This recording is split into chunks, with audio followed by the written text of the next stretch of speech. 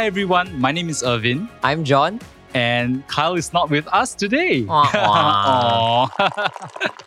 Yeah, so it just be John and myself, and we're going to chat through what John preached earlier this week on Sunday.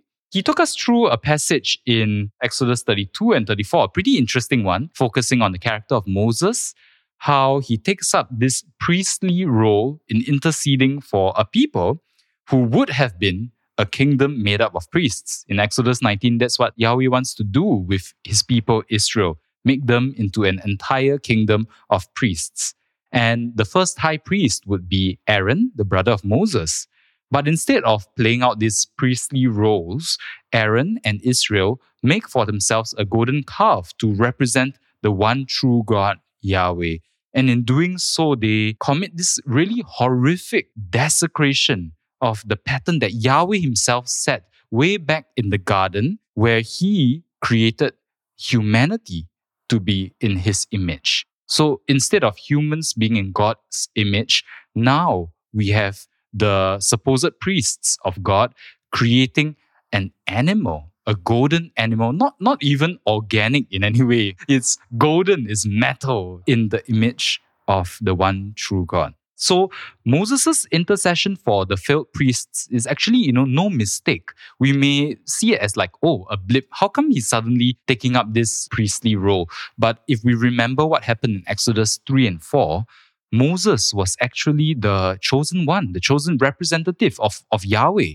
He was meant from the very beginning to take up this priestly role, and instead he says no. And that's how Aaron, his brother, comes into the picture. And Aaron takes up the official role of the high priest. That's the story of Exodus 32 in a nutshell. And moving forward, we see how Moses intercedes with Yahweh for his people. So, John, you shared two ways of looking at Moses' intercession in Exodus 32 and 33. And I was wondering if you could take us through that. Yeah, so it really boils down to this one statement that Moses makes when he's on the mountain pleading with God. He says he's going to make atonement for all of Israel. And he says, if you will forgive their sins, hyphen or dash, if not, blot me out of your book. What does that phrase, blot me out of your book, mean? One way of looking at it is that it means Moses wants to die on behalf of Israel, right? Take my life so that Israel can be spared. That's one way to read it. The other way to read and interpret it is that Moses is not offering his life in exchange for Israel's. He's saying, let me die with them. He is binding his own life to theirs.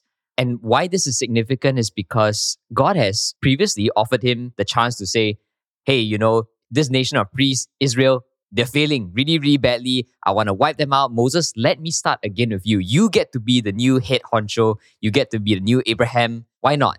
So Moses is kind of getting a promotion, and it's a pretty good deal. He gets this extra privilege. He gets to lead a people who won't be as rebellious as Israel was. And yet he says, no, I don't want a future where God's chosen people, Israel, is not also part of that future. I want to be with these people. And that's a really interesting way to think of sacrifice. He's not so much offering up his life in exchange for Israel, but he is giving up his privilege, his greatness, so that he can associate with this broken and fallen people. It's like binding himself even closer to this failed people, right? Yeah, even closer. And the natural human tendency is when we encounter people we don't like, we want to stay as far away as possible, right? If someone coughs on the MRT, I want to go to the other end of the carriage. But here is Moses identifying with broken, fallen people. Yeah. And so I wonder how that plays out in the rest of Scripture. And I'm just wondering, if Moses is playing a priestly role right here, how does this lead to the great high priest, Jesus Christ? Does this play out in his life story as well? Yeah, we normally think of Jesus as atonement, as the sacrifice for our sakes. We think of that in terms of Jesus died in my place so that I can live, or Jesus came and exchanged his status with mine. But when we look at other New Testament passages, I wonder if we can start to make a shift maybe. So for example, Philippians chapter 2, where Paul describes in Philippians 2, beginning in verse 6, who, though he was in the form of God, did not count equality with God a thing to be grasped, but emptied himself by taking the form of a servant, being born in the likeness of men. And being found in human form, he humbled himself by becoming obedient to the point of death, even death on a cross.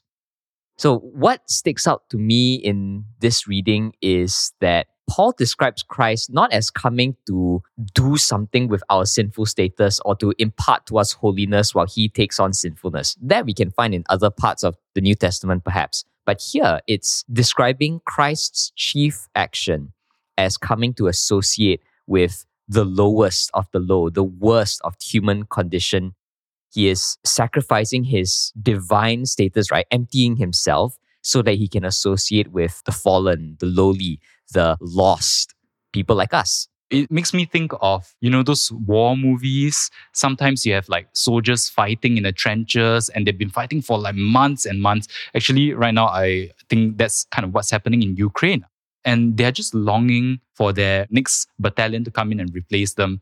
So these soldiers in the trenches, they are longing for something like that to happen. But along comes this soldier who comes and says, I'm not your relief. I'm not going to get into the trench so you can get out of the trench, but I'm going to come and jump into the trench and fight alongside you. And I'm going to show you how it's going to be done.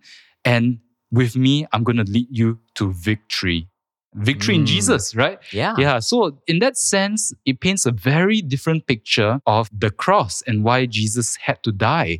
It's not just so that we could get out of jail free, but it is to lead us to that victory together with him. We are alongside him. Yeah, so that's pretty heavy stuff. How do we bring it home? How do we live that out in our day-to-day lives? Yeah. So if I only see my relationship with Jesus as a transactional thing, then it's like a business deal, right? I shake hands with Jesus and he's like, okay, I'll take your place, you take mine, and then we go our separate ways. Where's the relationship in that? But when we think of our walk with Christ as Christ has come to share with us and we get to be with him, then that goes back to the soldier in the trenches idea. Or the analogy that came to my mind was as a student, if back when I was in secondary school and I was really struggling with this physics concept, my teacher sat down with me for 2 hours to make sure I had gotten it right. Now, the teacher didn't exchange his place with mine. What he did was he sat with me for 2 hours. He came and led me to that point where my understanding of it was his understanding of it. Yeah. And so what does this look like for us as we think about the people of God around us? The fellow priests who, to go back to the Exodus story, sometimes will fail as well. What's our calling?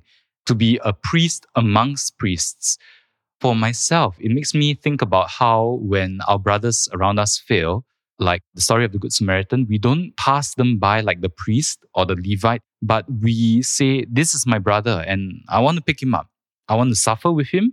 My journey to the next city is going to be much slower, but that's okay. Yeah, I think one of the great shifts in the church that I see is happening across the world is we are shifting away from a model of, oh, I need to fix you. You have a problem and I have the solution. Let me give it to you. Let me load it on you so that you can become right with God.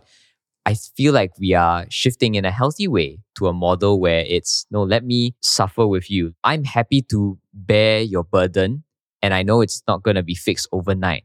But through this walking together through this suffering, as we walk together through the valley of the shadow of death, it is through our togetherness that the Spirit of God comes into our midst and gives us strength to walk the way. And we will emerge on the other side together in new life.